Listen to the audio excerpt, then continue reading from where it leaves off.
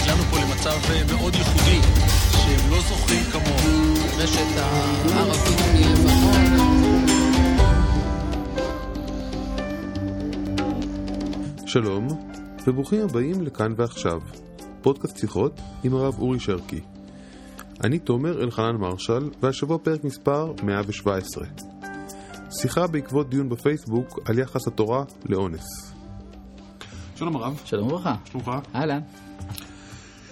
תשמע, השבוע רציתי לעוד נושא שהגיע מהפייסבוק, שיעל איפרגן העלתה אותו. והוא, היא שואלת ככה, כבר הרבה מאוד זמן אני רוצה לשאול את הרב, מדוע אין דיבר לא תאנוס? התשובה שזה כמו לא תחמוד לא מספיק חזקה, כי עובדה שהנושא לא ברור מספיק, וכי האנשים מחד קלים מדי, על אף שסיפורי התנ"ך רואים זאת בחומרה רבה.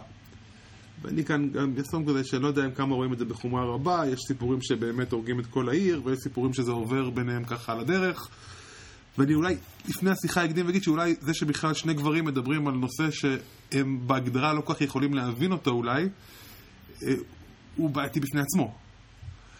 ובכל זאת אנו צריכים לנסות לראות, וכאילו זה שיחה... לא הבנתי מה שאמרת על השני גברים.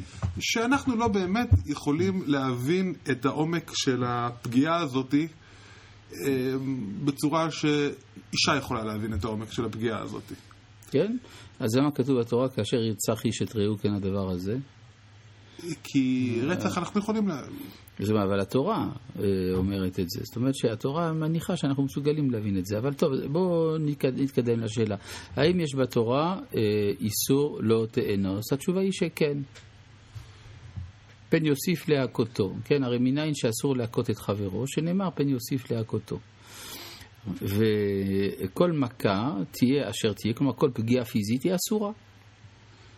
תהיה זו פגיעה פיזית בעלת אופי מיני או בעלת אופי סדיסטי או אופי כלכלי כלשהו, כל פגיעה של אדם בגופו של אדם אחר היא אסורה, זה מפורש בתורה.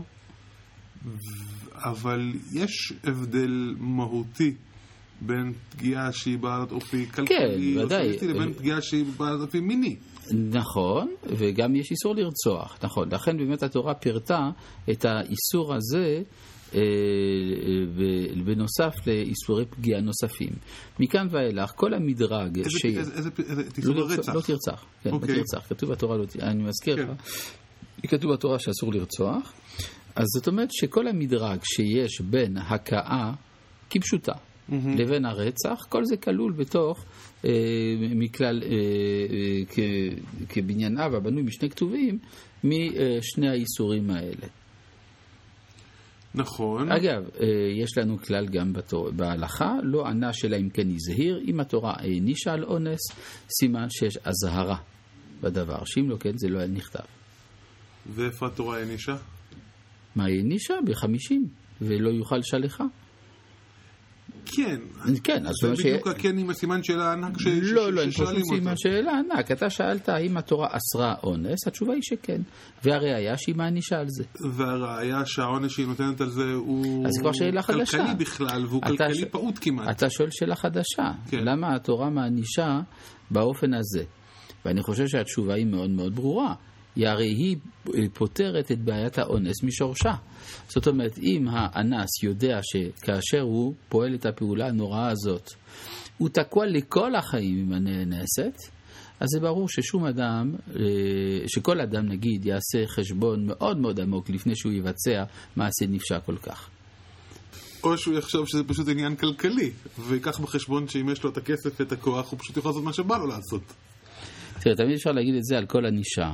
יש גם אנשים שלא אכפת להם למות, יש אנשים גם שלא אכפת להם להיות בכלא. אבל אני אומר שיש פה בסיפור של התורה, שדורשת מן האנס להתחתן עם הנאנסת, יש פה הטלת אחריות. כלומר שאדם יכיר שהמעשה שלו איננו ללא אחריות. וברגע שאדם נוטל ממישהי את חייה בעצם, הוא נקרא את כל חייה הרגשיים, האמוציונליים, אז הוא לא יכול להיות אדיש לגורלה לאחר מכן, וזה מלווה אותו כל חייו. והדבר הזה הוא מאוד משמעותי.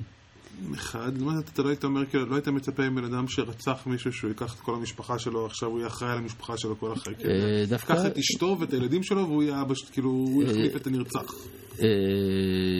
תראה, יש בזה דווקא רעיון יפה, שהוא יהיה אחראי בעצם על שיקומה של כל המשפחה שהוא הרס, והוא ייפגש יום יום עם תוצאות מעשיו, והוא יצטרך להיות אבא טוב. דווקא הרעיון הזה כשלעצמו הוא קסום, הוא לא ישים כמובן, ובגלל שאדם שרצח חייב מיתה, כן, אבל דווקא הרעיון שאדם צריך לתקן את אשר עשה הוא רעיון שכדאי להעמיק בו, ויכול להיות שהוא ייצר תובנות חדשות ביחס לפשעים.